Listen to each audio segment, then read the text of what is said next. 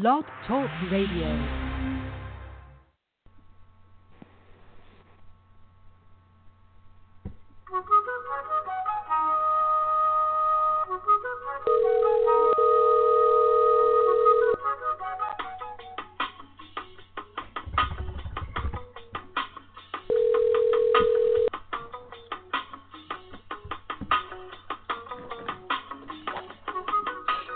I'm the A, his name is Q, breaking down every single sport for you.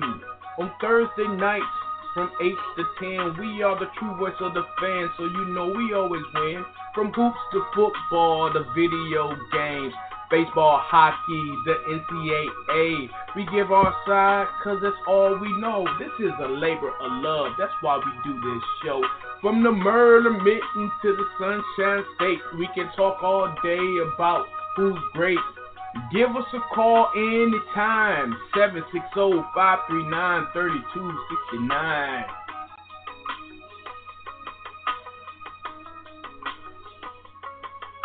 You know, if we could, we would do this every day. Welcome to this episode of Sports Q&A. Sports Q&A. Sports Q&A. Sports Q&A. We are the true voice of the fans. Sports Q&A. Sports Q&A. Sports Q&A. We are the true voice of the fans. What's good, sports fans? Welcome to another episode of Sports Q&A. I'm Q. And I'm A. And unfortunately, it was a huge delay today, but I'm glad we're here with you. And welcome to tonight's episode of Sports Q&A. It is Tuesday, June the 13th, 2017. Well, it looks like the cheese stands alone. It's baseball season only. But before we jump into the highlights of the most recent championships, let's talk about how you can find us and follow us and all those beautiful things. So you can follow us on Instagram at sports_QA. Also on Twitter, sports_QA. Also sports_QA_preps. Also Facebook. The Facebook page, LOWE, the letter N, Washington. That's LOWE, the letter N, Washington. Also follow the Facebook group, Sports Q&A, and the Facebook fan page, Sports Q&A. Go to our website, which is www.sportsqanda.com. That is www.sportsqanda.com. And last but not least, give us a call this evening. I'm giving you way the wrong number. Ha! Give us a call. It's 760-539-3227. That is 760-539-3269. I think I gave it the wrong number the first time. I got so thrown off. Yeah, you did. I got thrown off about the issue with us not being, Yeah, if you listen to this show for any amount of time, you know the issues and the struggles that we have or have had. Haven't had it much in the recent history, but we've had it. And apparently it's reared its ugly head for tonight's episode. But we're going to go ahead and move forward and move on. And was this NBA championship and all the things and what it means and all those great things with the Warriors winning the championship in 5 games over the Cleveland Cavaliers.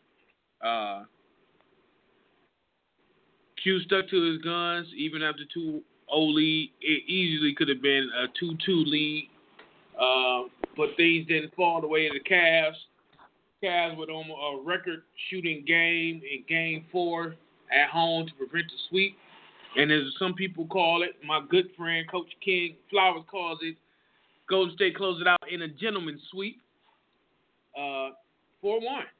So, looking at this, what is the one thing that stands out the most to you from this series? It could be from a team, from a player. What stands out the most? Oh boy, I'm gonna have to stick with the team, and that Golden State is gonna be dangerous for the next couple of years. This is a perfect situation to pick your poison, and no matter what you pick, it's gonna be a quick death. And that was this team last year, but it got even more vicious with the addition of Kevin Durant. And truthfully, I don't see a team right now in the NBA that can hang with them in the 7-game series. It's really, it is really difficult looking at how Golden State is built and how they're playing to kind of see them as being unstoppable.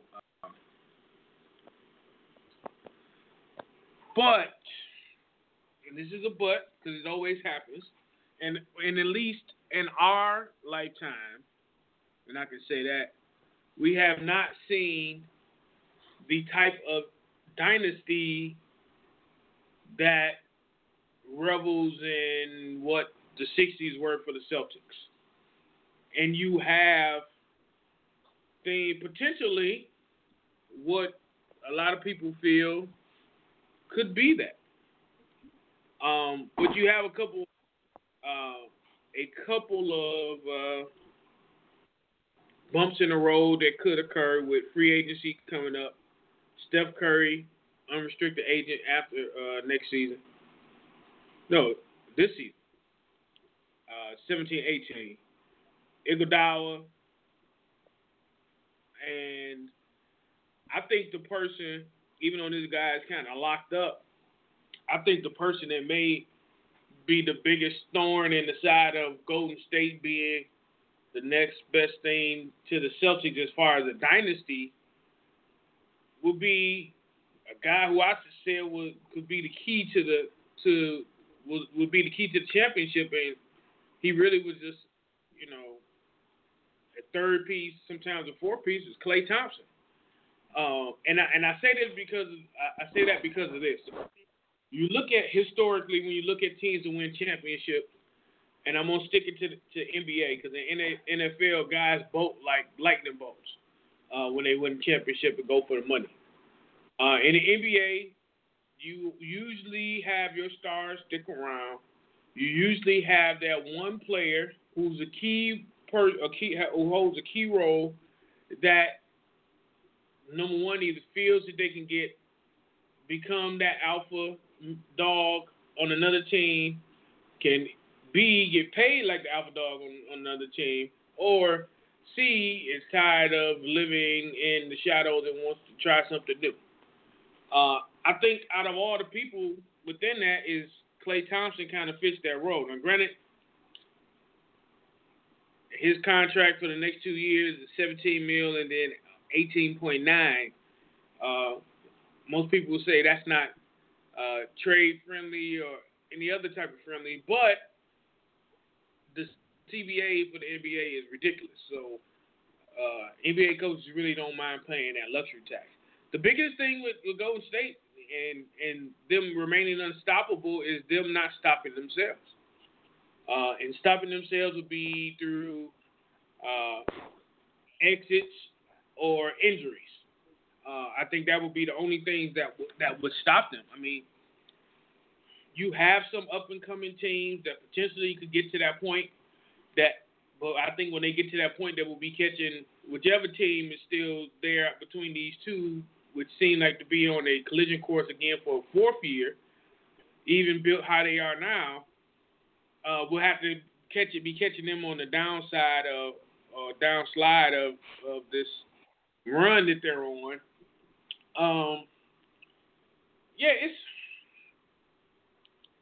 I agree, but if it happens, unless you're a true Golden State fan, because I see all these pop-up Golden State fans, but unless you're a true Golden State fan, you cannot be entertained by this for 5-6 years.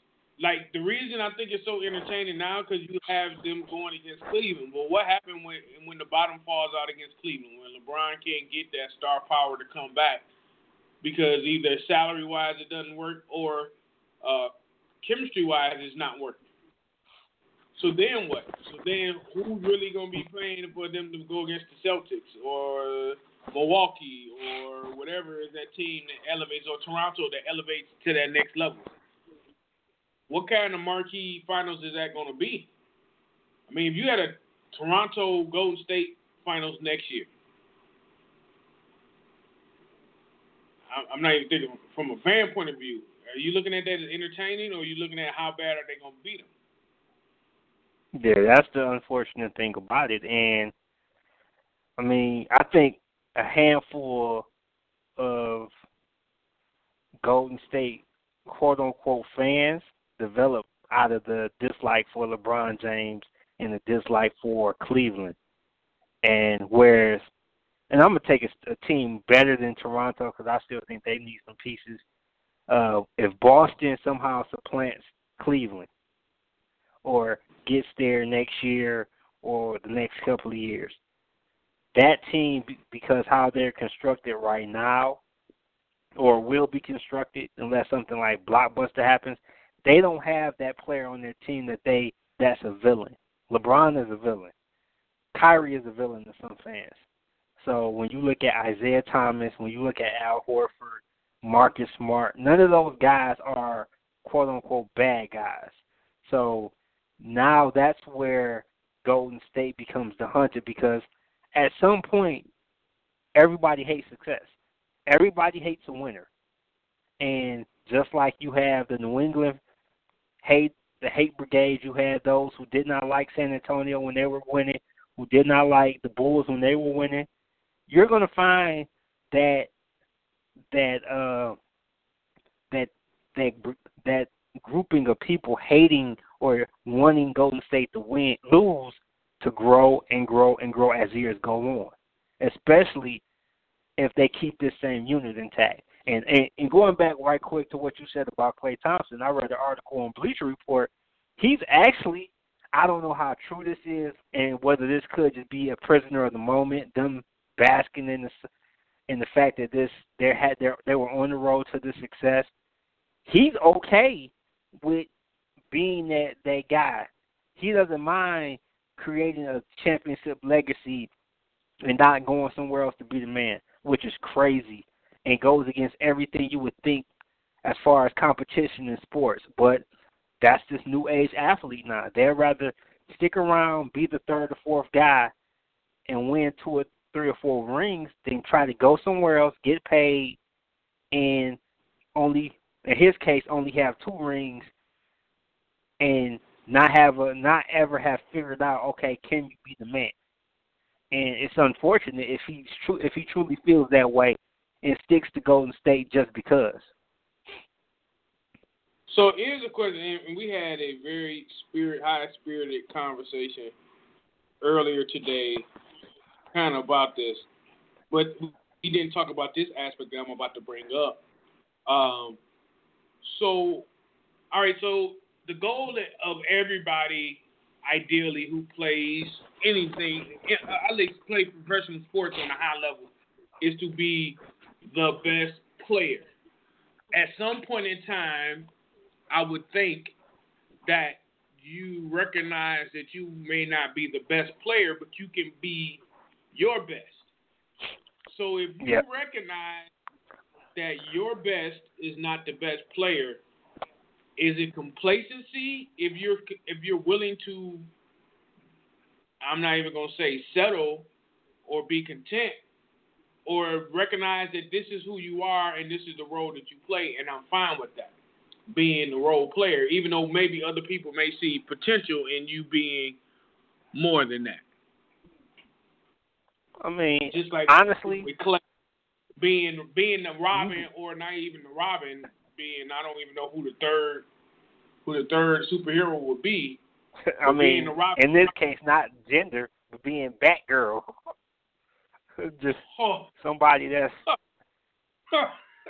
further removed. I said it wasn't about gender. That was the only person I could think of. So it wasn't calling him a girl. So don't. Robin's Robin.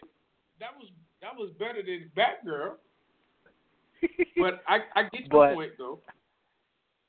I think that's an underachievement and complacency because now what stops him? And I'm gonna bring this up with Durant too. You always, even though some people are going to respect his rings, we've already seen some that said they're not. But at some point, you have to wonder. A competitive spirit within you has to wonder, can I do this by myself? Or can I do this without, and if you're looking at Thompson or you're looking at Durant, can I do this without Curry? Can I do this without Draymond? Can I do this without the fearsome foursome? That's a competitive spirit that you would think would kind of. I just interrupt you. It's a competitive spirit, but he's been on that other side of the coin. With Russ. Well, Durant, but not Thompson. Oh, I mean Thompson, no, but I mean, if you can go, I mean, here's the thing: would you rather be? I'm gonna try to do a comparison. That's a gross comparison, but it's a comparison. Would you rather be? I'm trying to find somebody. All right. Would you rather be Robert Horry or Grant Hill?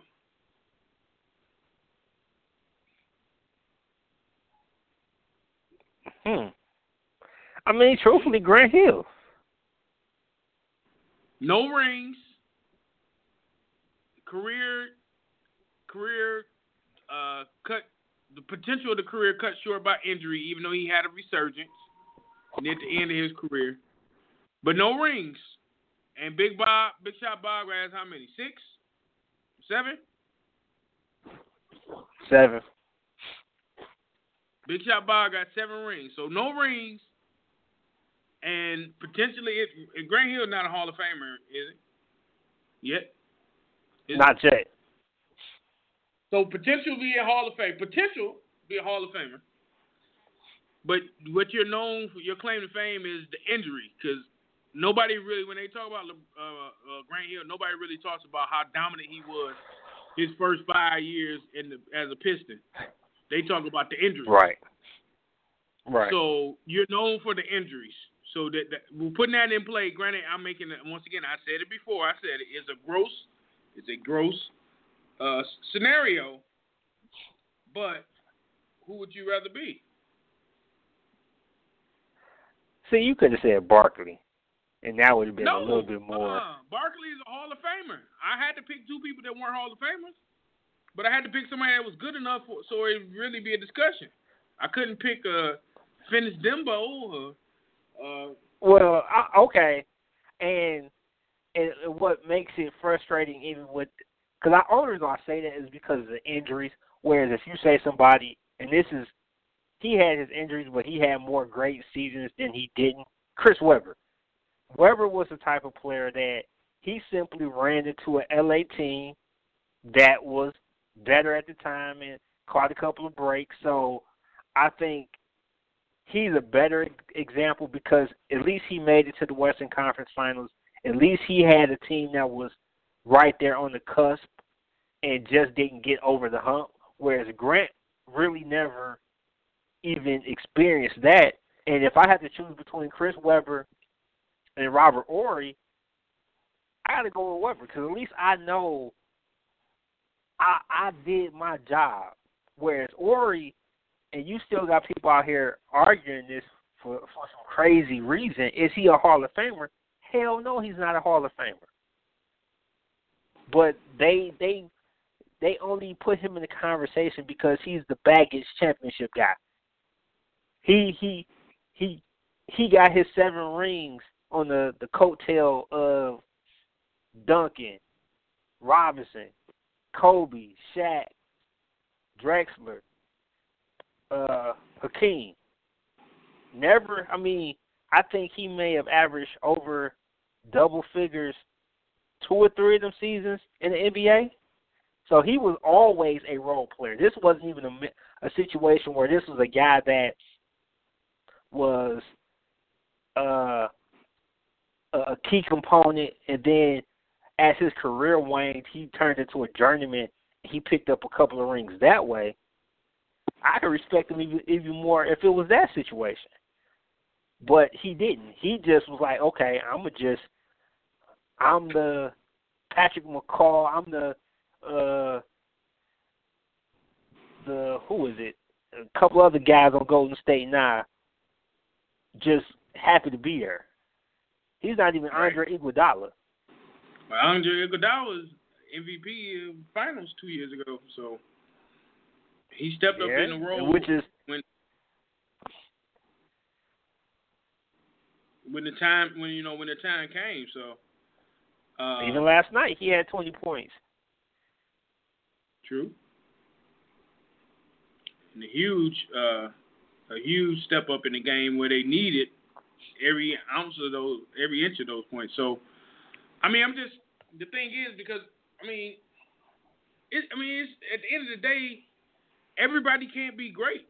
So your best is sometimes, when you compare it to the great players, you're gonna fall short. But your best may be your best. Like Big Shot Bob averaged 6 points a game, 6.9, something like that. But in the clutch, he was able to channel something to be able to make those shots, and enough for three teams for him to rely on him to be able to do that. So I'm just thinking, when you look at playing that role, at what point do you say, okay, I'm going to be this role, this is my role, and I'm going to be the best at that role, be a Vinnie Johnson, be a whoever, a key role player that plays that role and does that well to the best of your ability and doesn't have to or feel the need to be a star.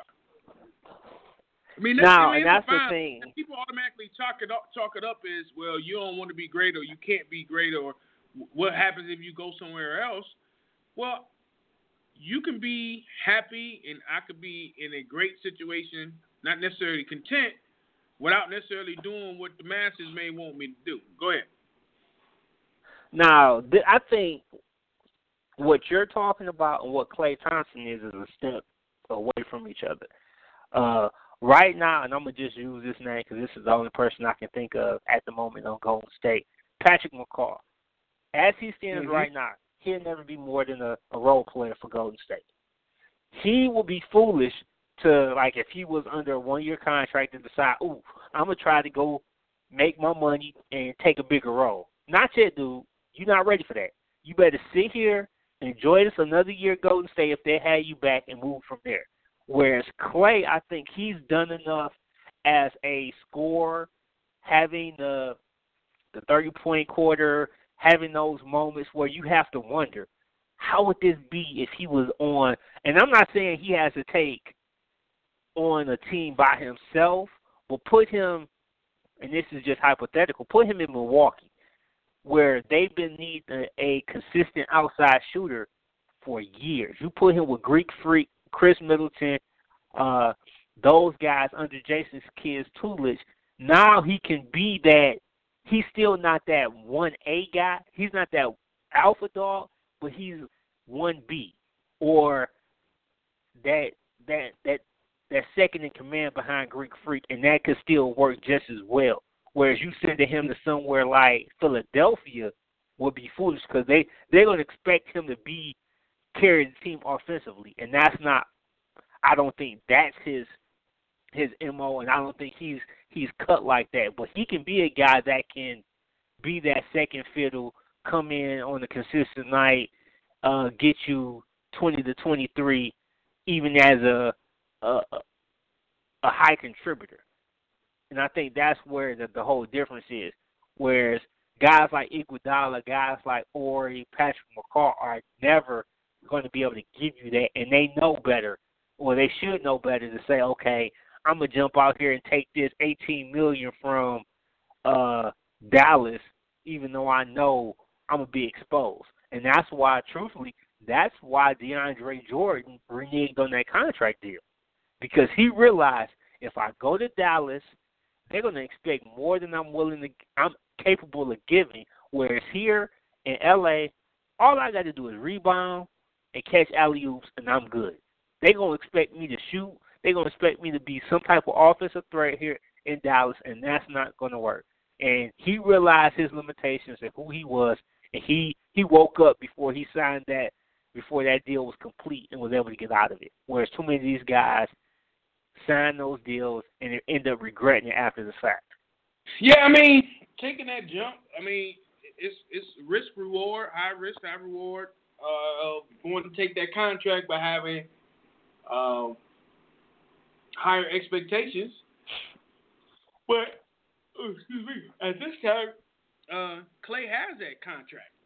You know, he has that money that he's locked up for he's locked up till 2020. No, that's Draymond.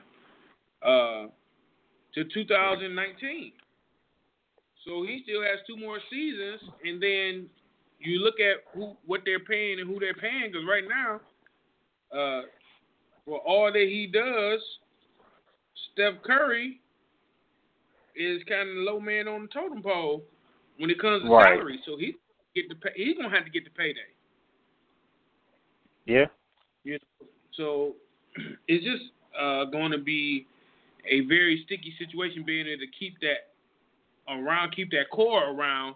I think you can move some of these other pieces around, but this is not a lot of salary. I mean, you're looking potentially having 4 max players on the team, and Curry is going to be a super max player. So you're looking at a point where you're going to have, and you almost have to keep these 4 together and just build pieces around them. Otherwise, you're going to have issues. I mean, Iguodala, I would say maybe 1, maybe 2 years left, but there ain't no way they could bring him back next year for $11 million. Especially you got to pay Steph, and potentially try to re-up if Durant wants to opt out, so he can re-up and get a contract. I mean, you got a lot of options, a lot of things to decide upon, but you got to keep your 4 together, I would think. Because you have, and I'm looking at their roster, trying to look at a player who's had a decent enough season that they can really go and get a bigger payday. I'm looking at one person that is just staring at me just based on what this dude is making. Granted, he didn't set the world afire, but he played his role and was able to be that rim protector that every team needs. Is JaVale McGee, tail and all, he's only making $980,000. So some team will be willing to pay him. I mean, people think it's crazy, but it's easy to see him making $5 million next year with the CBA. For a team that needs a big man, now granted, if a team needs a big man, if they need him to start, they'll pay him more than that. But playing that role, and like, you be this rim protector, you be this rebounder, you be this, that's what we need you to be. That's kind of chump change in the NBA, in today's NBA. And another guy that's going to come up on a payday that they possibly won't be able to afford is Ian Clark, the backup guard. I don't know how tall he is. He's in his last year of his contract. This past season, he made in base salary $1.015 million.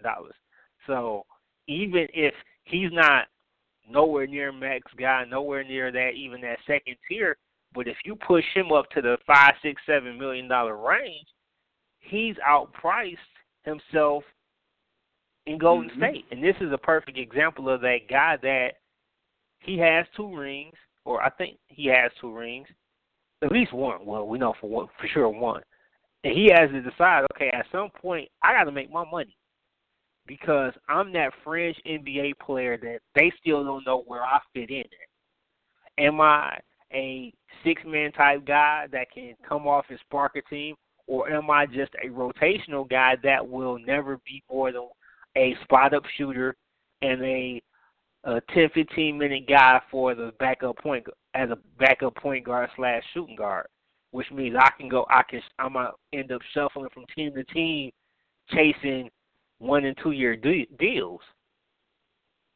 because he can't afford to be that guy that's going to sit there and say, "Oh, I'll take less money."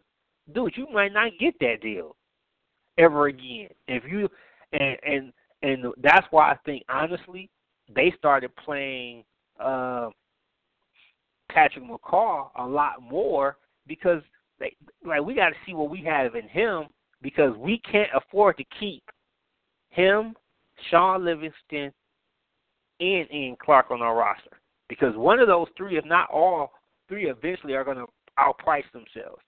And truthfully, like you said, Iguodala, he's coming into he'll be a free agent this year.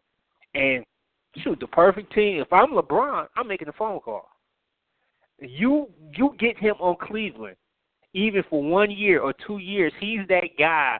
If you put his role that he played in Golden State in Cleveland, not only have you improved your team, you weaken your primary contender because he was the guy that when Durant went to the bench, there wasn't that much drop off because he could still check.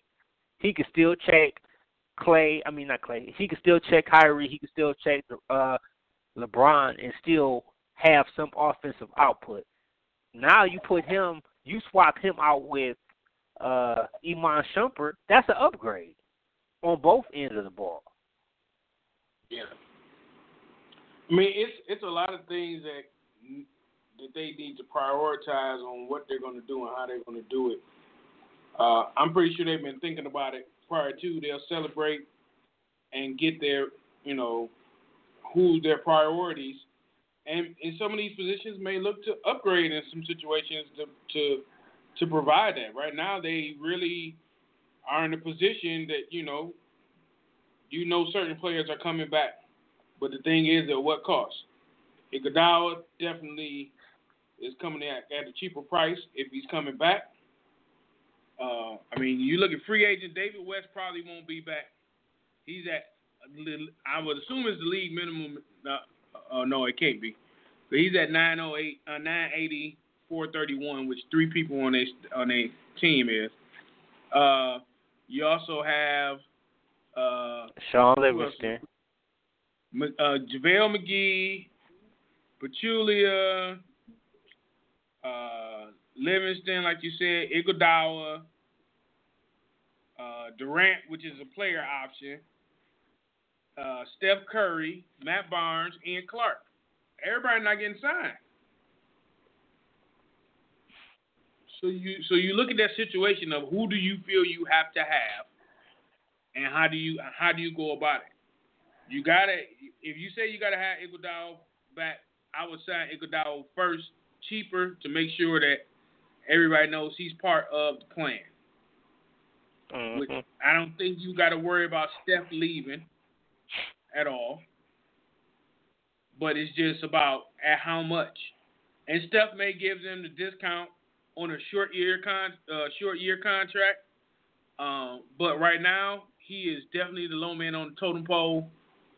At $12 million for what he does for his team in the NBA and their salaries is underpaid grossly. With KD paying 27, getting paid 27. So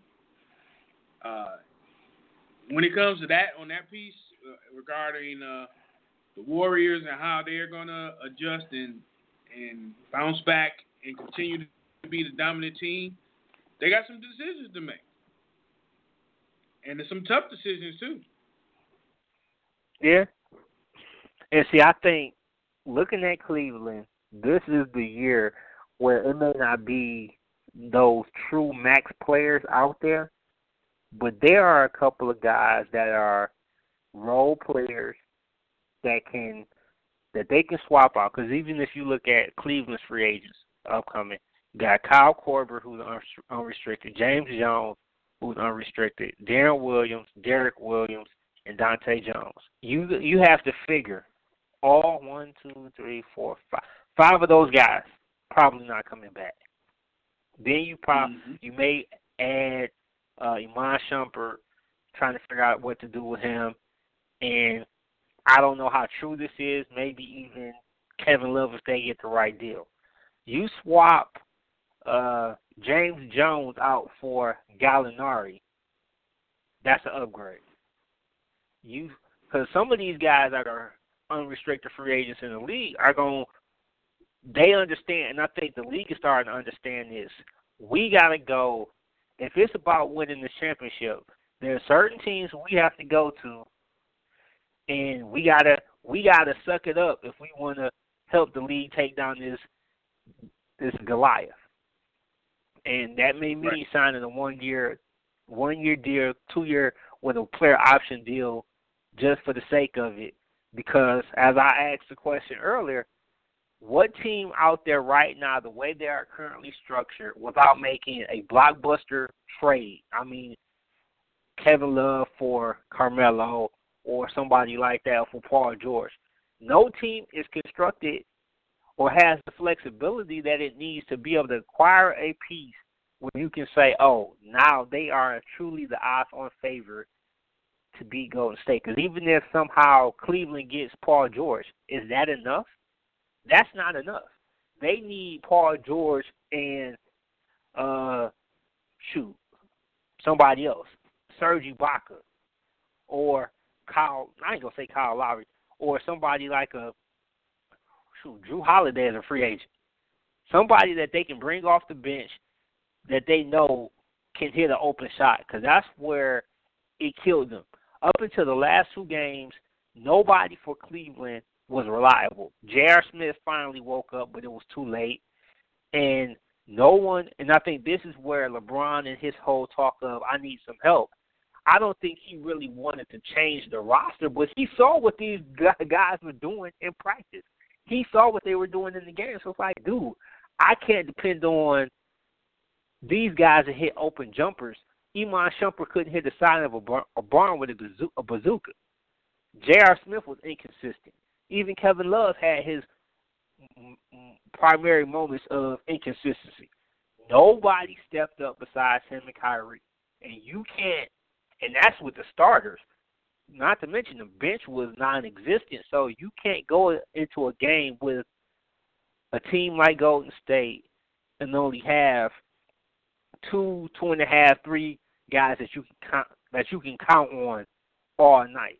And that's even with playing with LeBron James and the caliber of player he is. So I gotta, for all those haters, LeBron, the side comments, oh, he's trash. I'm like, dude, nobody would have beat Golden State with that roster last year. And this goes back to even his finals record. I think 3 or 4 of those series, he wasn't even favored. So, I mean, it's just frustrating. I can jump on that, but I'm going to try to stick to this for a second. You still look at guys like, George Hill is an unrestricted free agent. J.J. Redick. Imagine him in Cleveland right now. If it's really about him getting the championship, he becomes that spot up shooter. You move J.R. Smith to the bench. That's more consistency. You get somebody like Darren Collison to run the point. There's some decent names out there with decent game that you can. If Cleveland can maneuver and play around with this lineup and these contracts, they can get a couple of guys that aren't big names that can help them stay competitive with Golden State. It's just going to take them having LeBron to do it. Yeah, because built how they are right now, they can't beat them in a 7-game series. And you look at who's there and who's not. And actually, what I'll do is we'll go on the break, and then we'll look at the Cleveland side of it, and then really look at some of the comments and some of the perspectives of Cleveland and where they are and where can they be. And, how long this window of time they have will them making, a real true finals push. So we're going to hear our sponsors, and we will be right back. This half-hour sports Q&A has been brought to you by Crush Media Group, Progressive Greek, Next Step Mentoring, Ticket Wave, and Fan Siding. Welcome back to Sports Q&A. It is 9:20 in the p.m. on Tuesday, June the 13th, 2017. Welcome back to Sports Q&A. Give us a call at 760-539-3269. That is 760-539-3269. So you catch us on the other side. We're in the midst of, haven't even really gotten into the game. We're just talking about the after effects, what each team should or needs to do to be able to win another championship, to defeat the other team. And we just broke down Golden State and what they had with their free agents and who they need to, the type of player they need to acquire. So you look at Cleveland, when you look at free agents, you have Darren Williams, Derek Williams, you have Kyle Korver, James Jones, Dante Jones, and that's it. So when you look at that for Cleveland, the obvious question or the elephant in the room is that you're going to have to make some moves via trade. You look at some players that will have to be traded in order to be able to be on your team. You look at Paul George. You look at Melo. You look at players like that, but what would you have to lose? I heard on a radio station earlier today where they can trade Love for Paul George and the draft pick, and they will be an upgrade. But I think that may be a push. Just the overall effect, the inside out, the mismatches that Kevin Love can create. Kevin Love is not the dominant player that he was in Minnesota, but again, he was never asked to be or never was, I'm not going to say allowed to be, but that wasn't his team. Minnesota was his team through and through from the beginning to the end once he got there and showed his dominance. So it was a different role. You're going to have to do something real creative. You're not going to get too many players coming to Cleveland for the minimum unless they're cutting players. And, I mean, players you're looking at that could be cut, and I'm just looking at contracts. Iman Shumpert getting paid $10 million next year? I think not, my friend.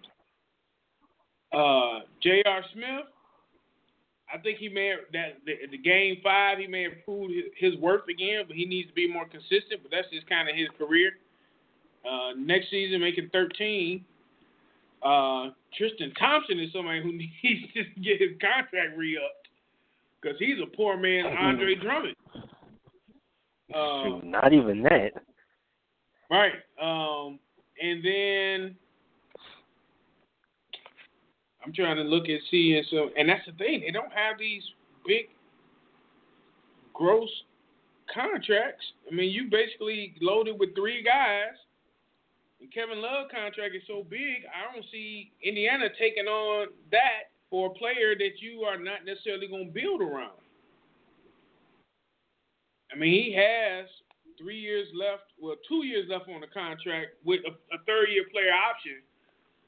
But being in exile in Indianapolis and not being necessarily on the good team and replacing the face of the franchise, not necessarily may not be the best thing. And I don't necessarily think that that's the move that the new regime for the Pacers wants to make. Because I think they can get much more value trading him to the Lakers, with a team with young talent and having draft picks. So it'll be mindful. Yes, LeBron, and here's the thing: LeBron needs to get in his ear. But he's not a free agent. So how does that work? That's what I heard. You said LeBron needs to get in his ears for him to be able to go. But Cleveland right here has kind of painted themselves into a corner with the rumored LeBron picking his team, and now you're in a situation that you probably have maxed out on your output from the team that you have. And even with the free agents that you have for next season, the amount of salary that's coming off, and Darren Williams and Derek Williams are not even making $500,000 collectively. You have Kyle Korver making $5 million. You got James Jones making about $1,000. You got Dante Jones, I missed him, making about 1.5. That's about $8 million right there. That's it. Right. So you got a draft pick or 2 draft picks. What are you going to do? You're going to have to make if Cleveland is going to really get better, they're going to have to make multiple moves, and they're going to possibly have to move a key piece. I'm not going to be the one to suggest that it's going to be Kyrie. What I'm saying is that you look at those other players on their move. There are only 2 players that teams that are willing to give up some true talent are going to be willing to trade for, and that's going to be Kyrie or Kevin Love. Kyle Korver is not under contract, so who else would you trade for on that contract? I mean, on that roster. Nobody. Nobody. They're in a bad situation of how their roster is made up and what they need to do to get better to beat Golden State.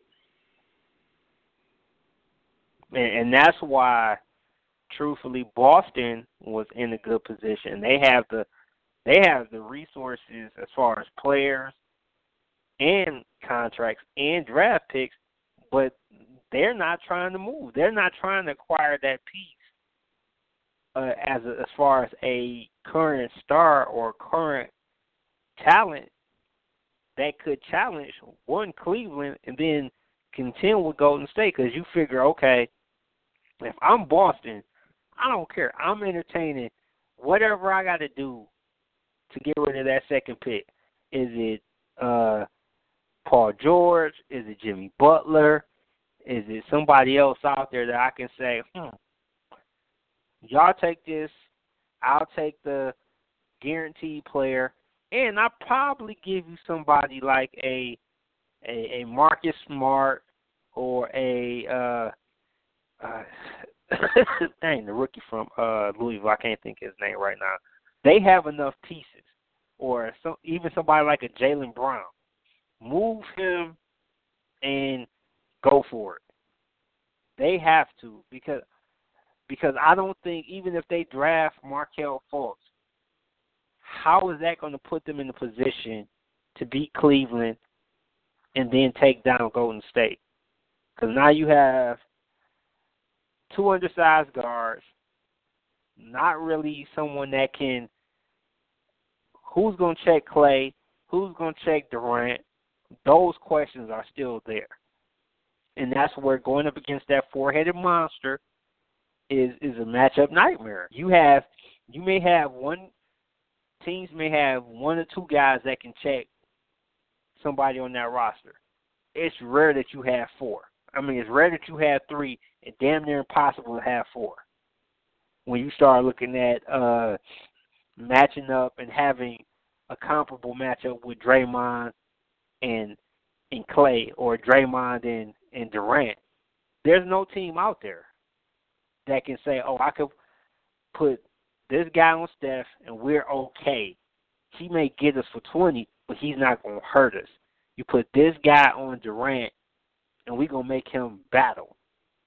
Because even if San Antonio comes back healthy, they still have questions at the 1 and 2. You got Leonard at the 3, and then Aldridge hasn't really lived up to his expectations at the 4. So that's questions. And I give San Antonio credit because they're starting to make that youth turn with Anderson, DeJounte Murray, Kyle Anderson.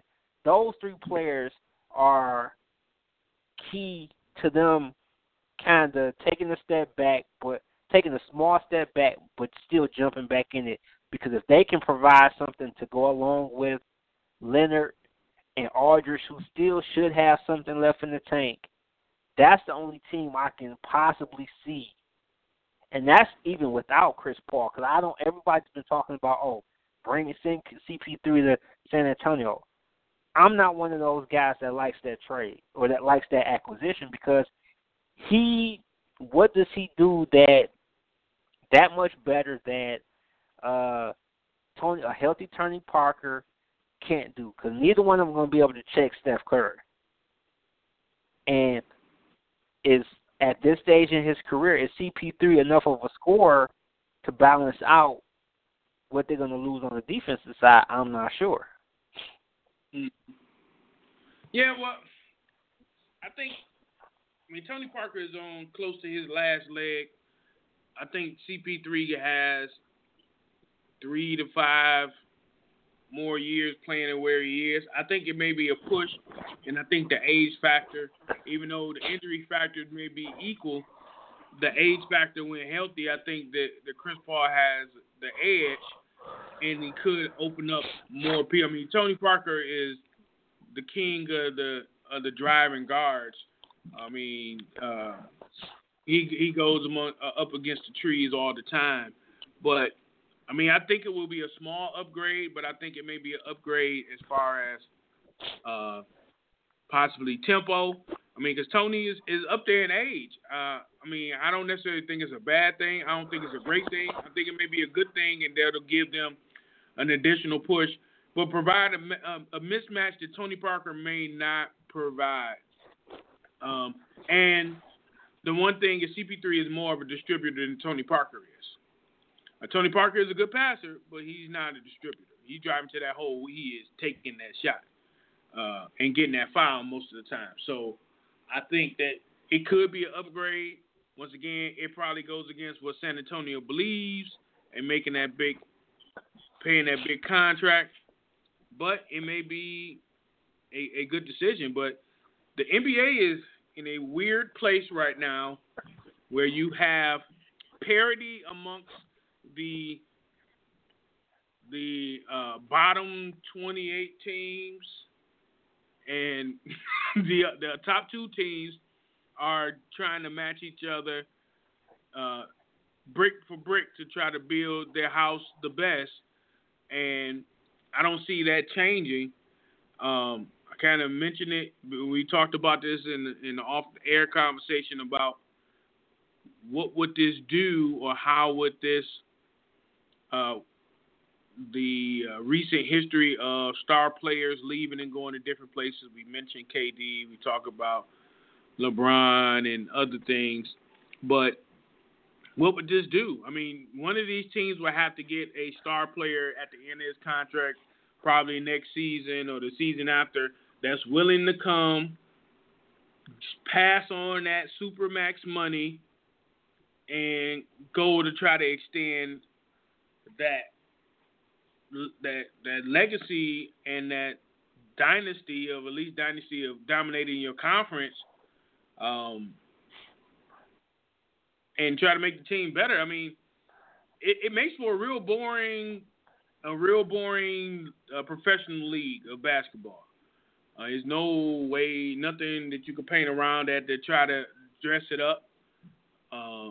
You can highlight all the good matches between the competitive teams, but it's basically a bunch of mush and one diamond and one lump of coal, depending on the year. I don't know how the league as a whole can get better.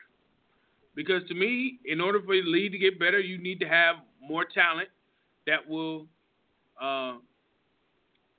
come and bounce out the talent that's there to become better.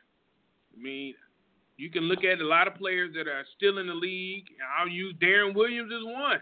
He's well past his prime, but due to the talent level of players that are coming in, he has a role in the league. Now, granted, he made $200,000, but, for a 30-plus-year-old, it's not that bad being signed for a third of the season or a half of the season at all. So, well, and that's because Utah and I think Dallas are paying him $20 million not to play for their teams. So he could take the $200,000 in Cleveland because he knows he's getting paid by 2 other teams big money. It's just crazy when you look at, like you said, when you look at the makeup of some of these other teams. We're in that stage, that funky stage where you have the older stars like the the Tony Parkers, the Manu Ginobilis, the LeBron James, even the Wades, the Melos, all of those guys that still have high-tier moments, and where LeBron is still consistently doing it, but where's that next group? We don't have, like, outside of, that's not on Golden State, where's that core guys that you can really trust to say, okay, he's going to be that next guy? They were hoping DeMar DeRozan to be that, Kyle Lowry to be those guys. Maybe Isaiah Thomas steps in and can say he can be that fifth or sixth year pro that's finally stepping into his own. James Harden. I mean, I look at Houston. Maybe Houston, if they make a shrewd move or get somebody, they have the pieces. And you look at how that lineup is constructed right now. You have Harden and Eric Beverly at the 1 and 2. Beverly is known to be an irritant. Maybe he's the guy that can kind of put Steph in an uncomfortable moment. You have Harden at the 2, him checking Clay. If Harden played defense, that would be a better matchup. And then you have Trevor Ariza, that's one of those guys that's going into the twilight of his career as a double-digit veteran, checking Durant. But what else do they have? They still need that second or third guy. Is it Eric Gordon finally realizing who he is as a role player? Is it somebody else?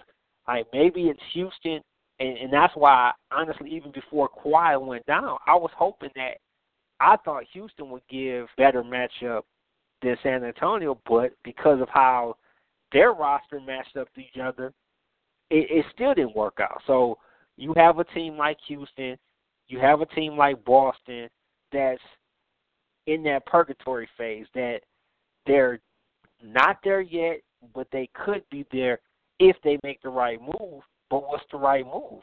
And unlike Boston, Houston doesn't have that high draft pick to leverage as trade bait. They don't have that young, unproven talent that they can say, okay, we'll give you Marcus Smart and maybe Jaylen Brown for a couple of superstars, or that one superstar. Or if they get Gordon Hayward, that changes the whole outlook of that team. So now you got Isaiah Thomas at the 1, Gordon Hayward at the 2. That pushes Avery Bradley, who's still a comparable guy, to the bench. Maybe Jaylen Brown at the 3, or Jay Crowder, who's a good role player. So maybe this is the year that Boston finally overtakes Cleveland. But as you said with the whole Toronto thing, is somebody really going to watch a Boston versus Golden State NBA Finals with that roster? No, they won't. And you mentioned Houston. Houston can't do too much without a trade, because players that our contracts are up are bench players and role players, and they have a few spots, but their core players are pretty much lock, stock, and barrel. But that's the thing is what as an NBA, what do you do? What can you do? You can't go out and do what was rumored to happen, but didn't happen regarding the Chris Paul trade to LA. What can you do to do this? I mean, the only thing I really can see to do this is to go ahead and pull a 2K move and say, all right, owners, we are about to do a fantasy draft. Here it is. I'm serious. This is the only way that you can improve it, and this is where you could go, because today's NBA, I'm going to be 100% honest, and we said this, and I was very shocked in our conversation we had in our group chat earlier today, that somebody who grew up in our generation is a fan of players, not a fan of teams, which is not how we grew up as fans.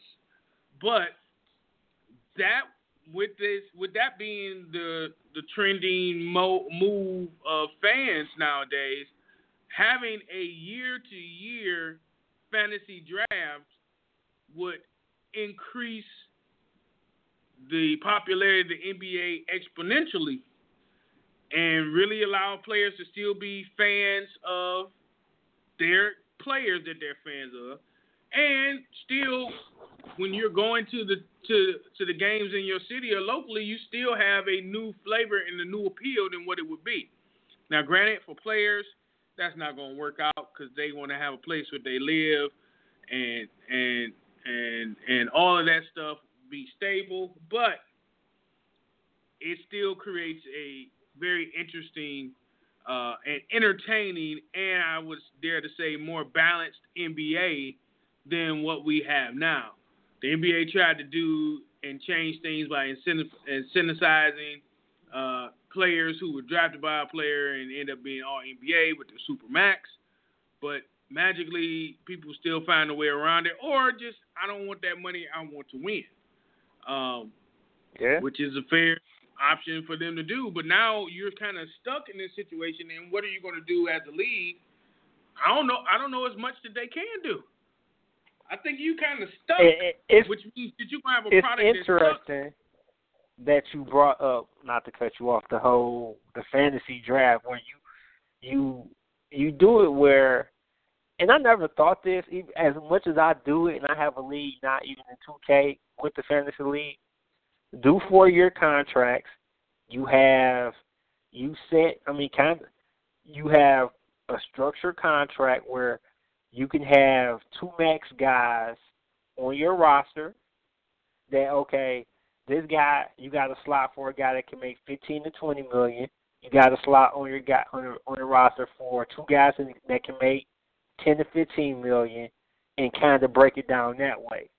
So then you have it where you don't have a certain team able to pull off a Golden State and have 3 or 4 max players on that initial first year. Now, if you trade for it in between and it happens out that way, then yeah, but you're not going to have Durant, Steph, and Clay on the same team because you only can have 2 what will be called super max players or max players. And, I mean, it could work. It's just, and based on the fact that you said we're more our fandom for teams are so fleeting because of contracts, because of free agency, now you have an opportunity for a team. The only thing I would wonder is how would you do I guess they would have to do away with the lottery and just have basis strictly on the record. And then you have it, okay. Bring them into the fantasy draft. So now you had an opportunity that, and you set a max amount that they can make, like it is now, and you bring them into the fantasy draft, which basically creates an ideal work situation for the employer, which is the NBA, in which talent rules everything. Whereas I'm taking this guy based on his potential, or I'm going to keep this guy who's a 12-year vet based upon his talent, what I know he can bring. So therefore, people. No, I'm talking about just how they will pick even the players currently in the league. Because I know with how they do it on 2K, it's still set up like a regular draft. So would it be based on the lottery, where we still would have a lottery pick and everybody's jumping in and full lottery for everybody. You just pull it out from the last pick to the first pick, and then everybody has an equal shot to get number 1. And do it that way because everybody's going to essence be a franchise team. Yeah. So everybody's a franchise team, so it's not like, oh, we coming back and we loaded.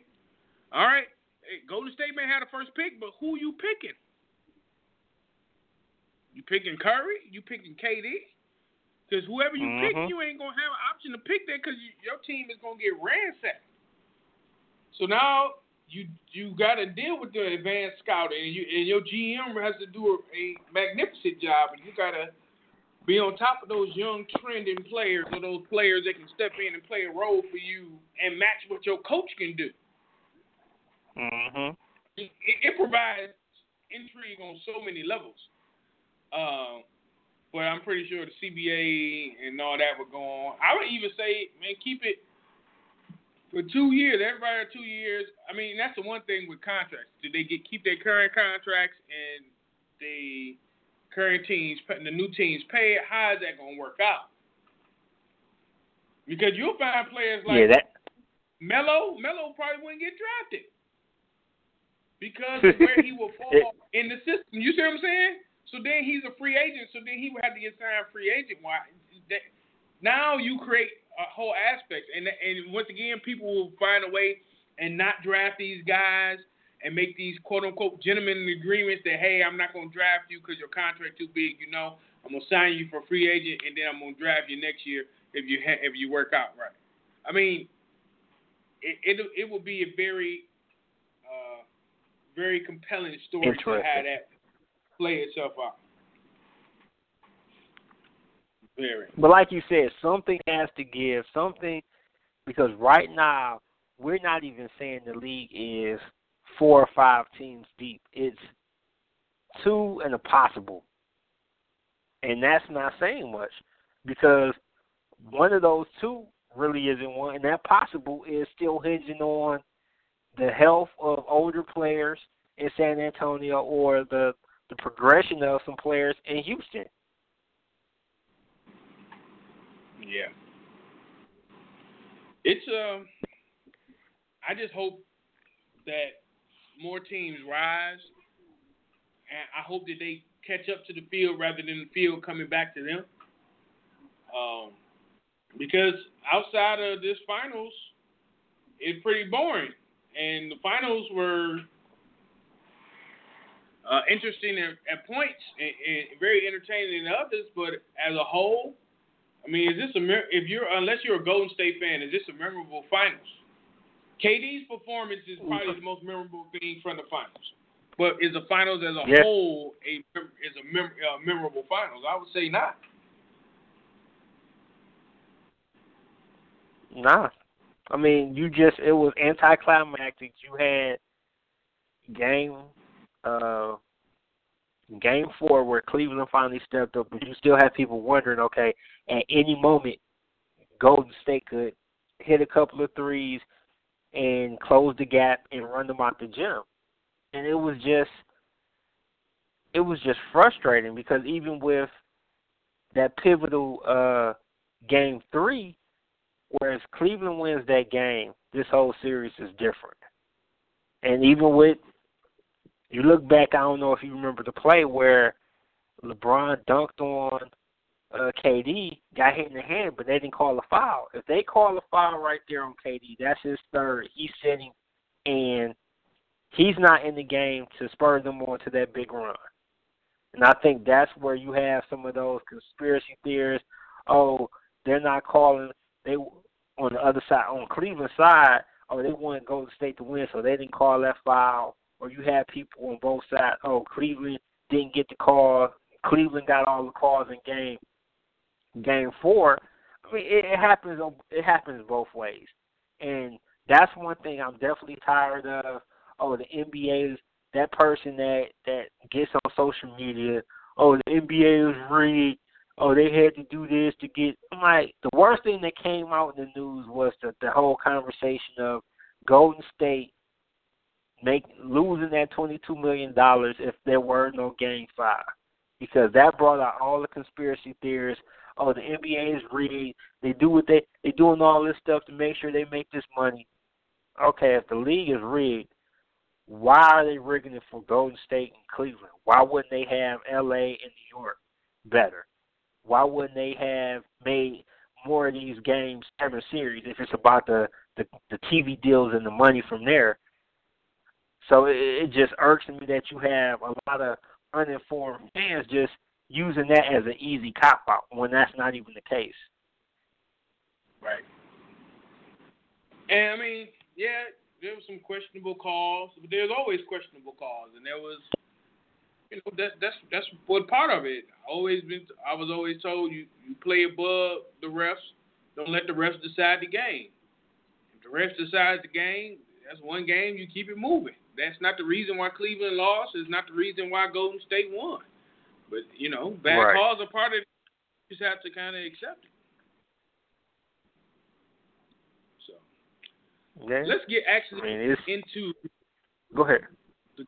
No, I'm saying let's actually get into some of the aspects of the game. So, Kevin Durant.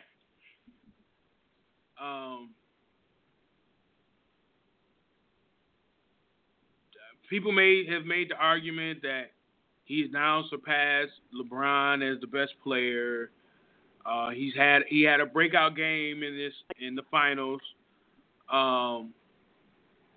Where do you rank him in today's NBA right now?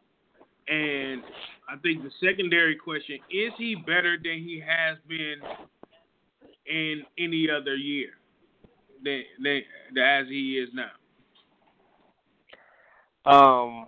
I put him in the top 3. LeBron still for me is number 1. Because of how he played in the finals, I'm gonna give him number 2. And then this is a wing NBA, so I got to give the third position to Kawhi Leonard. As far as is this the best we've seen him? Yeah, and this is where my frustration with him and his decision comes into is he playing this way because he's just playing at a whole nother level, or is he playing this way because he has a lot easier looks? Because he can't key in on him. Teams can't double team him and take him out of a game or make it difficult for him. Whereas in Oklahoma City, when it was just him and Russ or even Ibaka, you still have 2 other guys that can help. Whereas now, who are you coming off of? You're not coming off of Steph. You're not coming off of Clay. And even when you, like, Draymond didn't have the series that we saw last year, but he still was dangerous. So who are you coming off of? And it made everybody else have to man up and defend each of those Golden State players, which gave them easier looks. And you're giving a easy look, a hardly contested shot to a guy that's 7 foot with a wingspan like Durant. That's lights out. He should make it. He should shoot what he shot because he's with LeBron being 6'9". You have Durant that's 6'10", 6'11", depending on what he wants to be called, with a 6'10" wingspan. That's easy. That's scary. And he took advantage of it. Yeah, he did. I would argue, first of all, he's not best player. He's trending toward in that direction of being the best player. I'm going to say I think I agree with you. I think the biggest thing is that he was able to get better looks with better teammates. And I think he was just as clutch. I think it was just bigger moments in the finals and the mismatches. I mean, all honesty, full disclosure, I did not watch. I don't think I watched all of any game. I totally missed one of the games, falling asleep, old man behavior. But some of those shots that Durant made in the third and fourth quarter when the game was in balance, 3 shooting the ball over LeBron, just clutch. I think that's the biggest thing is that was his knock, even though it wasn't all on him. He took the brunt of it, the knock from last year. And I think he played more inspired ball of people not having that opinion of you. I think that's one thing that motivates most people is that doubt when you know what you can do, and people kind of taking you for granted or calling you out on not being able to do it over a short sample size, which the finals is a short sample size, but it's the largest sample size larger scale sample size that people would look at. So I think he was more clutch in clutch situations. I mean, he's had game-winning shots. He's had big-time performances. But on this stage, in a place that he had proven in the past to not be able to get it done, he got it done. On the team, right, which nobody thought that he would have to be, nor show himself to be the best player on that team. And if anybody ever wonder who is the leader of that team as far as on the court, as far as performance, it's Durant. And this is coming back after the injury, which everybody said, well, if Durant's not there, they have no chance to win. And he proved coming back that he could play just as well as he did prior to the injury and in years past. I mean, I'm looking back in recent finals history and as an inspired performance. Granted, you have to look at LeBron last year.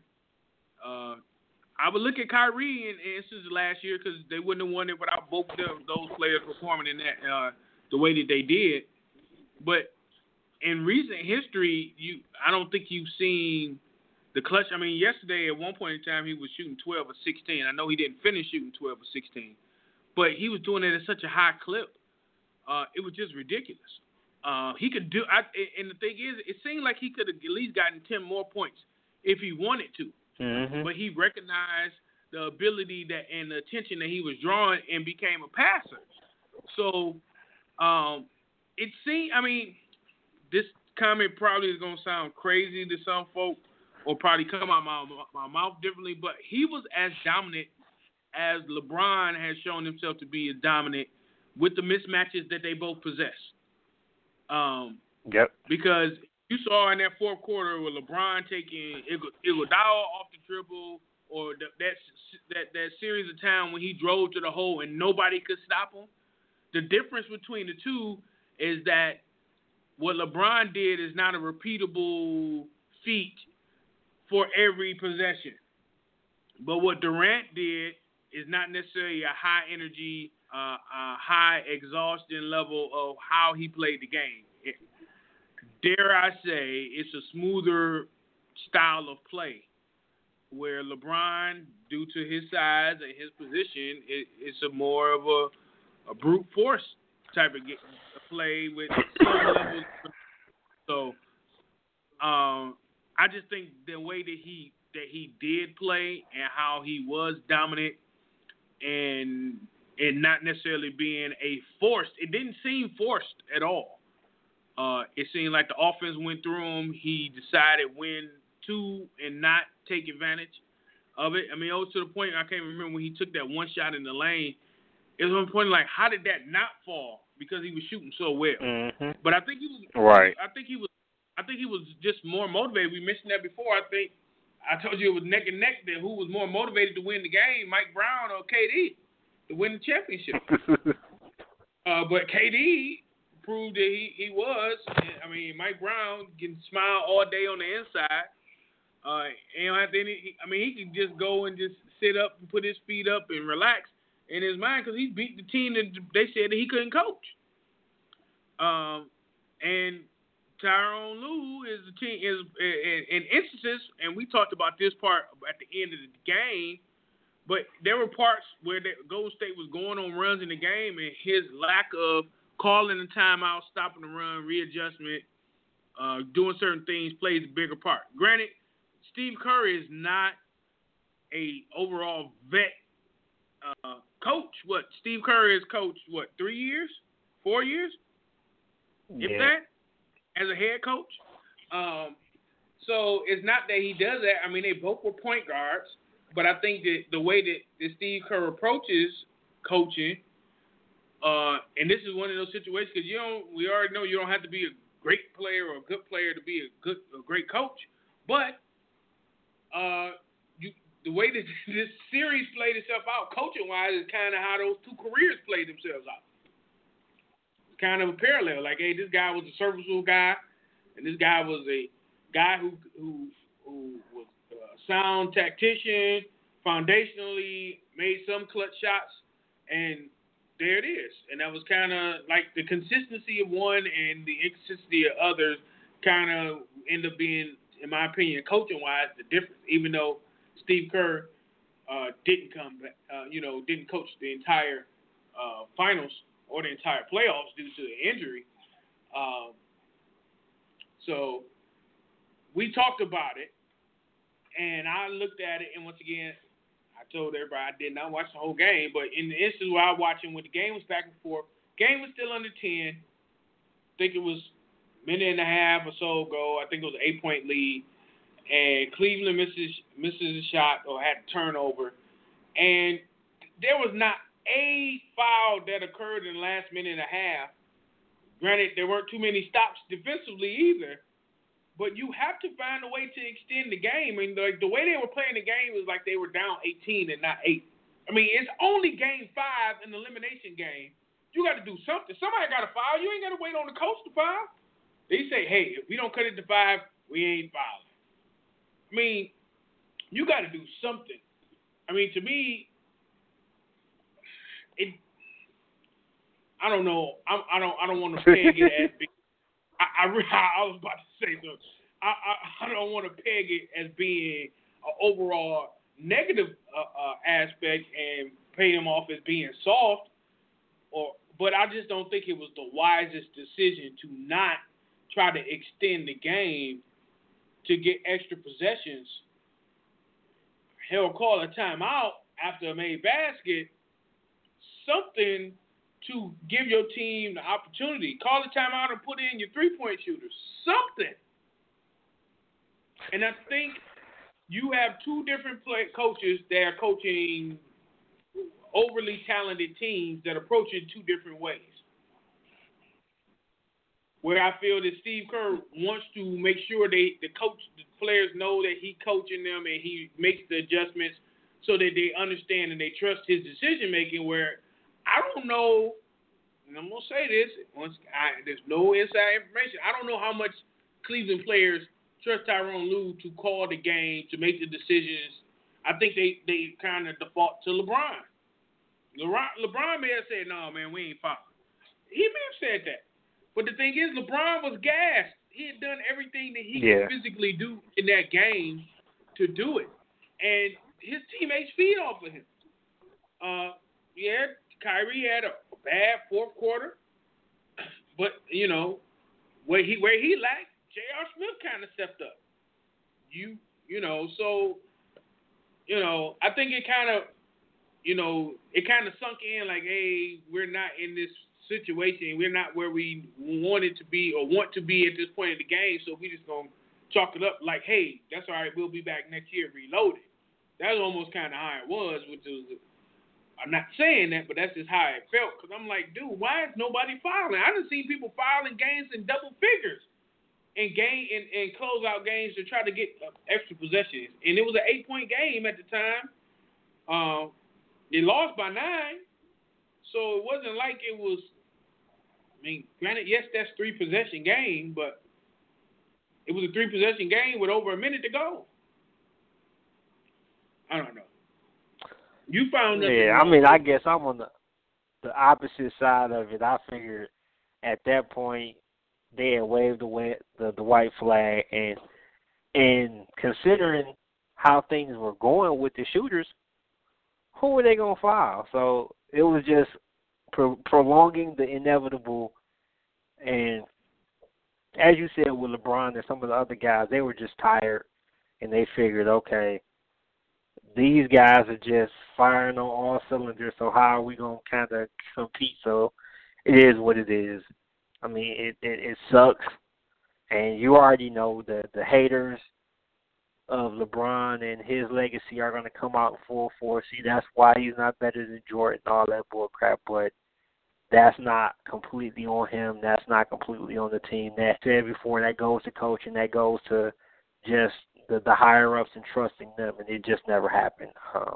It's unfortunate that, and this is why I found myself, like, even rooting for the Cavs as a LeBron apologist, because I just don't understand the hate. I don't get the dislike for him. I mean, I see the nicknames, LeBum, LeBrick, LeCraven. I'm like, dude, he is one of the, if not one of the greatest players, definitely the greatest small forward in our time. And no shade to Larry Bird, but when all things are said and done, he is going to, if they're going to do a Mount Rushmore of the starting five, the greatest five, starting five, he's going to be at small forward. And for Jordan fans, okay, I get the whole the conflict and the conversation should be ended. But those who claiming Kobe, I'm like, Kobe's not even the best shooting guard, so why are y'all even bringing him up? And it all boils down to that BS, that garbage, killer instinct. And I ask people, and I'm going to ask you, what is killer instinct, and why is this such a thing that's necessary for some players, but for the greats that you have them, has it? What happens in those moments where they don't always exhibit it? They seem to get that pass like Jordan did in '95 or Kobe in '04 for not exhibiting that killer instinct. But LeBron has a triple-double, and people want to ring him over the coals. Oh, he's not taking enough shots. Like, what? I think the killer instinct is that innate ability to, when needed, players step up to the plate on a consistent basis. They won't pass the ball out when the game is on the line and want to take the last shot. They are the leader of the team, and it's just, I mean, it's kind of hard. I mean, it's easier to see it there than it's not, because there's so few people in there. It's like that person who is, hey, it's 9 seconds on the clock, we down 2, I'm dribbling the ball up, calling the play nice and smooth, and go through and make that or put up that high percentage or that clutch shot in somebody's face. I mean, the thing is that because it's so rare of the clutch player on a consistent basis, because you have people that argue that Robert Horry is a clutch player or was a clutch player. He was in moments and in spots, and then under the big spotlight as well. But across the board, as his career, he wasn't a clutch player. And I think that killer instinct is that instinct that you can't be stopped, even though you can, and you have been, and you will be stopped before. Again, I think it's just the way that they approach the game. It's a different way that they approach the game. And the thing is, the reason why LeBron isn't pegged as that or viewed as that is because he's an all-around player. He's a 5-tool player. He'll pass the ball. He'll shoot the ball. He'll dribble, penetrate. He can do it all. And not that those other players don't, but when it comes down to the line, to the game on the line, he doesn't feel that it has to be him to win the game. He is willing to trust his teammates enough. I mean, Isaiah Thomas had that for a long while, and I think he kind of broadened it when he gained that trust of his teammates. But if you look at Jordan, think of the players that he had and he trusted that he would pass that ball to. Scotty may be the only one that he would on a consistent basis. And once again, I don't think it would be on that big. I mean, he's kicked it out. He kicked it out to Paxton, to Hodges, to Kerr, probably. And once again, those are 3 different players, but those are wing three-point shooters, probably more than he did Scotty in the game on the line. But the thing is that Jordan probably took those shots as well. And yes, they keep those tracks of how many game-winning shots you made or you missed or whatever. I mean, the thing is that you're gonna miss them, but you make more than you hope you make more than you miss. But I think that LeBron is not pegged like that because LeBron wants to be known as a all-around player. LeBron wants to be the player that Westbrook was this year, averaging a triple-double. That's the type of player that he wants to be known as, and that's the type of player that he is, that he can dominate on multiple levels of the game, and he doesn't just have to be that shooter or that scorer. Because when you think of Kobe, you think of Jordan, you think of scoring. You think of clutch scoring. You think of you think of other aspects, but you don't think of the all-around player. You don't think of games on the line. Kobe's gonna kick it out to Derek Fisher or whoever is out there. The same thing with Jordan. You think about games on the line. Who do I want to shoot the ball? I mean, honestly, at the end of the day, game, if depending on what type of shot it is, would depend on what it is. I probably wouldn't want LeBron to be shooting a jump shot. But if I got time for LeBron to drive to the hole, I definitely want LeBron to drive to the hole. And I want him to take that shot. So the thing is, it just kind of depends on the situation of what type of player it is. LeBron has those tendencies, but he does not allow that tendency to be his dominant tendency. And he's viewed negatively for it. But once again, because you're doing that I'm not even going to say that the unnatural comparison of these players to Jordan and to other greats, instead of allowing the people to be themselves. I used to be right. And comparison is natural. I used to be a person to do that, but at the end of the day, it becomes divisive and it becomes a biased argument because you pick stats that's gonna fall in your favor of whoever that you're favoring instead of. You can have more than one person be great. I mean, you know, we could agree to disagree regarding KD. He can still be great regardless of what team he played on. I mean, people are like, I would respect him more if he stayed in OKC and never won a championship but was great.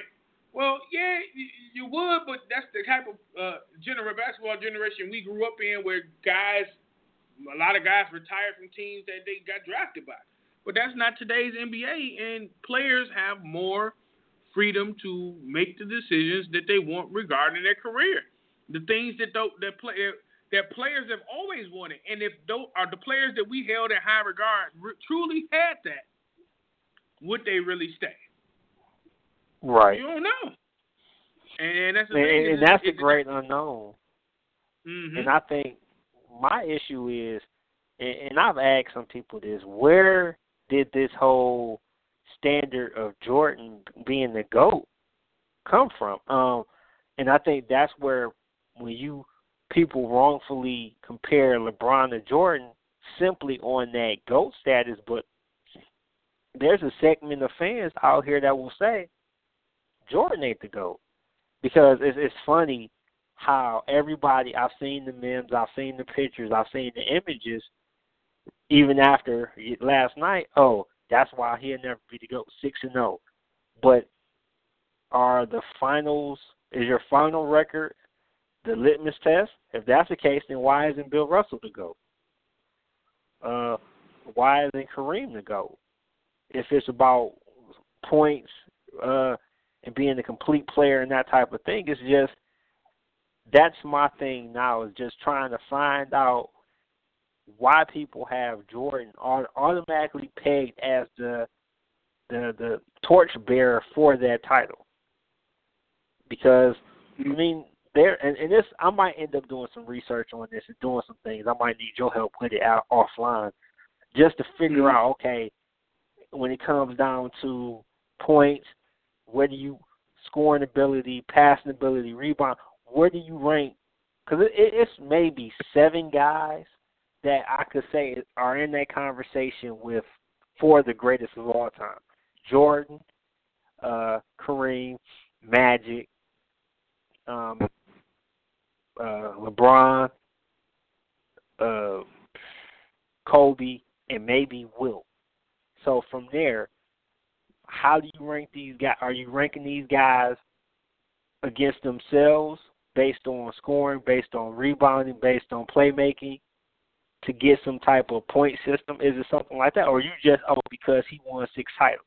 Because if that's the only thing, and this is where Nick Wright from Fox Sports 1 had a point before he went totally LeBron fanboy, was if that's the only litmus test that you're using for Jordan as the GOAT, then you're missing the point. If you can say, because Jordan did this, Jordan did that, Jordan had this record or had these stats or had this moment, then okay. But if the first thing that comes out of your mouth is 6-0, 6 rings, I don't want to hear that. That's a cop out. That's the easy way out of calling him the GOAT. But then when you bring up, in that same conversation, you bring up Bill Russell as being the GOAT. Oh, he didn't play tough competition.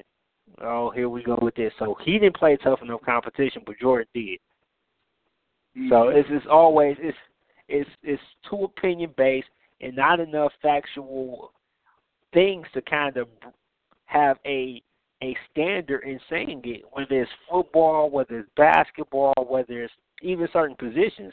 Who's the greatest point guard? Who's the greatest quarterback? Who's the greatest center?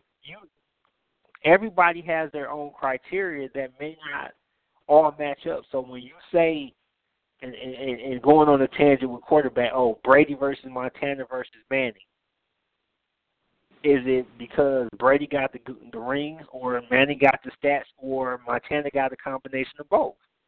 You're going to ask 100 people, and you're going to have probably 90 different answers based on that, and it's going to be ugly. Yeah, the criteria, I mean, everybody's criteria is different because they hold certain things in higher regard. And I think I would probably say in basketball, you have to break it up by position because there's certain things that certain positions aren't asked to do, and it really is not fair to hold that against a player, a center, that they don't drop dimes or they don't do certain things, or for a guard, they don't rebound well or block shots. I mean, it's an overall comparison of best player. And I think when it comes to, with Jordan, I think people put a whole lot of things that are non-basketball related on Jordan's plate that adds to him being the greatness in their eyes. But they don't apply those things to other players like Magic Johnson or Larry Bird, who brought the NBA out of a dead period, where they really, I mean, and somebody mentioned it earlier, like the 70s was a dead period in the NBA. Nobody really, the most you hear about the NBA in the 70s is probably Dr. J. Other than that, what else do you hear? Dr. J and Lou Alcindor. Right. But you don't hear too much out of that. The 60s were the Celtics. You have the lost years, and then you had the beginning of that rivalry of Boston and L.A. Well, the continuation of that rivalry, which, by the way, that 30 and 30 is actually on now, I think. So I'll definitely check that out on DVR. But, yeah, so I think there's so many different ways. I think the best player, the best all-around player, two different players. And does one way higher than the other one? I don't think so. And once again, looking at the criteria that people use, it would probably be interesting to see if you force people to rank people around that criteria and then go back and look at that. Because sometimes if you say, well, hey, this person is the best, but you have criteria that isn't necessarily their strong suit, are people going to overrank them to make sure that still falls in suit? Or would they be honest? Because you look at certain aspects of all these players, and everybody has flaws. Nobody was a flawless player. But you look at what they're doing and how they did it. But how do they compare? Even if you just give 20 players and say, rank this player in this category, and everybody gets a single slot, it would be interesting. It looks like we got a research project doing. Yeah. But yeah, so I mean, best overall player and best all-around player, best player in the NBA right now. I mean, it really doesn't matter who's the best player. I mean, the best thing for the NFL is that you have right now a debate amongst fans and amongst some media members of who is the best player, which brings conversation. But do you have a group of players who are considered the best overall? Then that's what makes it good. I mean, you look at, and we don't talk about hockey much, but you look at in the Stanley Cup Finals, Sidney Crosby being the MVP and wasn't even close to being the best player on his team. But it was because the NHL is trying to force down a product that people are not necessarily willing to swallow. So they're trying to make people the face of the league instead of letting the face rise from the play. You know, where literally I think in the finals he had 1 or 2 goals. But again, it depends on what kind of place you're coming from in your league. You need more of that because in the NBA, you almost need every team to have a star player, and there are a lot of teams without star players.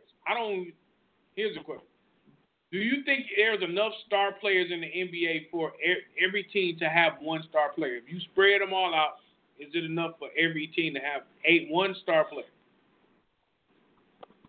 One star player, and I'm going by the. I guess I got to ask, what does star player mean? I mean, you can define the star player. I would define the star player as best player on their team, top. I would say a star player, not the overused star player, but a star player. When you start naming people that are undisputed star, I started KD, Kawhi, LeBron, players like that. Once again, I stopped naming because once again, it is relative to what you hold in high regard. I may start naming things and people say, "Oh hell no, he ain't no star." But that's the thing. I think it is when you look at teams, even like Boston. Al Horford is a star. Isaiah Thomas is a star. Memphis, Marc Gasol is a star. Zebo at one point was.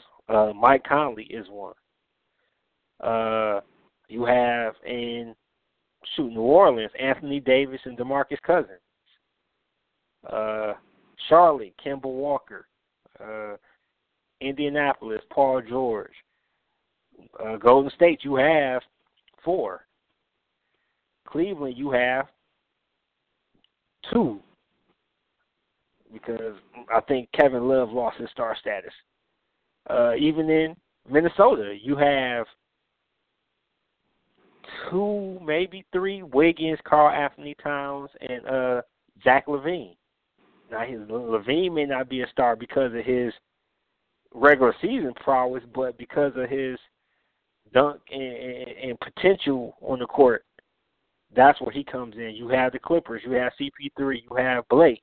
So I think it's enough guys to get 1 per team, because even some of the lower teams, you have Greek Freak, you have technically Andre Drummond.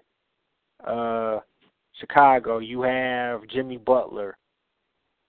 Only team I really can't think of that doesn't have a clear cut, maybe Philly, because I think Embiid, if he could play a little bit more, has that star power, because he has that charisma, he has that attention, and he plays with a flair that I think fans love. New Jersey doesn't have one. Orlando may not have one. And Sacramento.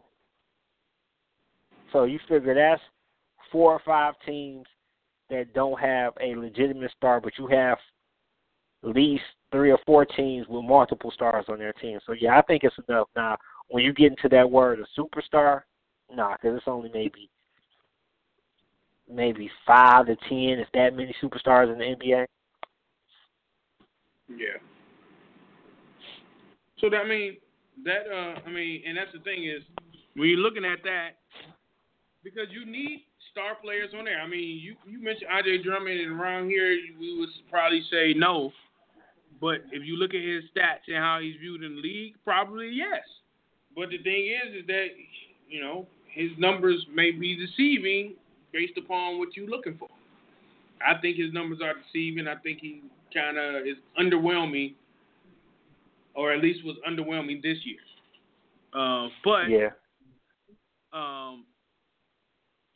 You need that to have that star power, because that star power does a lot of different things especially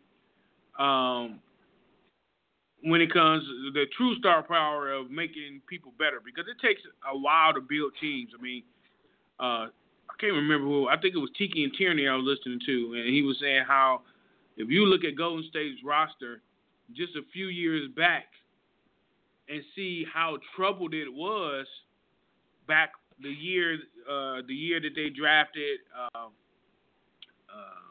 Well, I can't think of my boy Thompson. Their roster was deplorable. Yeah. And Kwame Brown and players like that on the team, and just building. And they were actually at that point trying to determine if they were going to keep Steph. It came down between Steph Curry and Monte Ellis going to Milwaukee for Andre Bogut. And some people felt they should have got rid of Steph. So, I mean, just imagine what would have happened to that team if they had traded Steph Curry. Because at the time, he was dealing with his ankle issues. He still hadn't stepped into his full stardom. And people wonder, okay, is he going to be anything more than maybe a 15 to 21 point guy that can win you a couple of games but can't get you over the hump? Right. And that's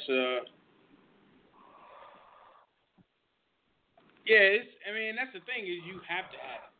But you look at the NBA and where it is now, it's leaps and bounds from that.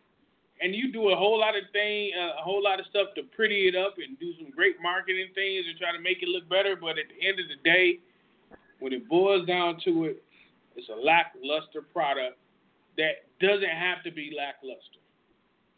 And there's numerous things that you can do, but it is what it is. But here's a question before we only got a few minutes to go. So now basketball season is over with. Hockey is over with, which up until Game 5, I will say that I had watched more minutes of the Stanley Cup Finals than I did of the NBA Finals. And it was part of it was not fully by design, because I fell asleep on at least 3 of the NBA Finals games.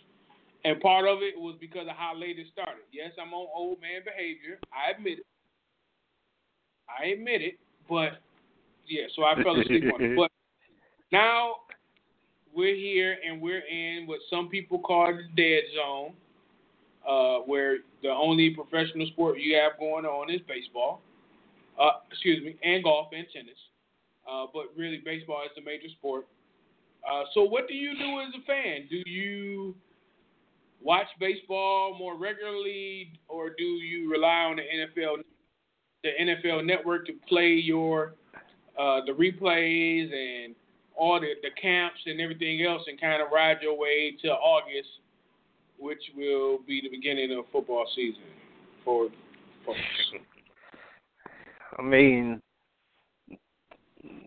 20 years ago,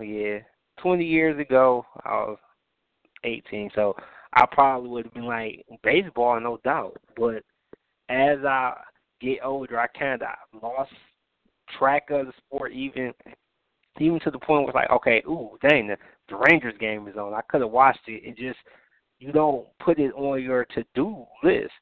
So I find myself, I was watching they show right before we came on the air, the replay of the Maryland versus Michigan game, the year that Brady Hoke got fired. I was more into that than I was into watch the College World Series or something like that. So it's unfortunate that even in a moment like this, baseball is still losing. You still have fans that are willing to turn the NFL Network and watch hours of rehash conversation about this player getting cut or where this guy's going to land, than actually watching a live telecast of a of an actual baseball game, whether it's college or whether it's the pros. Yeah, part of my reason, I probably watch more non-Tiger games than Tiger games just because of how they've been playing. But and this was only a matter of maybe like 2 years ago. I really want to be confident that every day I was watching Tigers games. I mean, my sons were watching the games. We were watching it all together, and it was a different thing. But like now, and maybe it's a reallocation of my schedule or how things change, but I have it on now actually only because they got back in the game. They were down 6-0. They tied it up with a 6-run, I think 6. But now it's like where it is, and also, and once again, this is my team with the Tigers. Every time that I watched it, that they were close in the game, something they end up choking it off. So I ended up like, I'm end up the bad luck charm. So let me fall off from watching them and let them do something, and I'll catch them when I can't be a bad luck charm for them. So baseball is my favorite sport as a child. I cannot say unequivocally it is my favorite sport now. I can get into the inner workings of the game. Oh, look at what. Listen. We can't script this. We can't script this any better. But for Tiger fans, it can't be scripted any worse. What did I just say about me not watching the Tigers because of what they first pitch, top of the 9th inning, Justin Wilson, the closer in, gives up a solo opposite field shot to Peralta. Not Johnny, but David. I'm like, dude. I mean, seriously. Crazy. But, that's type of what it is. But I'm a Tigers fan. I'm a baseball fan. I'll get into it probably more so in the long days of summer than I am right now because, there's no option. The tennis tournaments are, few and far between. I mean, you got the French Open just ended. You got Wimbledon that'll start like in 2 weeks or so. But Serena's not playing, so there's less intrigue in that. And then golf, so far this season, 7 players 25 and under have won, 7 different players. So now it's parity in golf. So doing this. Oh, I may end up watching the rest of this Tigers game because the Diamondback closer is Beanie Siegel's a.k.a. Fernando Rodney. So that may work out. But, I mean, this is baseball. I mean, you're never out of a game. 6-0, these cats came back, got back in the game. They get opportunity to win it. But I think baseball I'm going to ride with until probably the beginning of August where you get more relevant coverage towards football. And go right into that. High school ball starts. I love that. And some of the local teams here are actually playing against some national powers, which adds to the intrigue and gives you that good measuring stick to see where they fall. So, yeah, it can fall back, but it can add some more different things that you do. But it's definitely baseball season for me. I can't. Football, unless it's a good Michigan game in the past, even games that they lost, I've watched some of those tough games, those 1-2 games, Michigan, Ohio State games that we lost late, and they're still trying to dissect and understand how we lost the game. But, it's baseball season. I'm going to enjoy it. I'm going to let baseball shine while it can. Because by the time the season's over, they'll be competing with hockey, potentially basketball and football, college and pro. So I'll let them have their time to shine, and hopefully my local product is a little bit better. May even try to get to the Mud Hen game, which I have never been to a Mud Hens game. I don't know if I'm the only Tigers fan that hasn't, but I have not. Have you?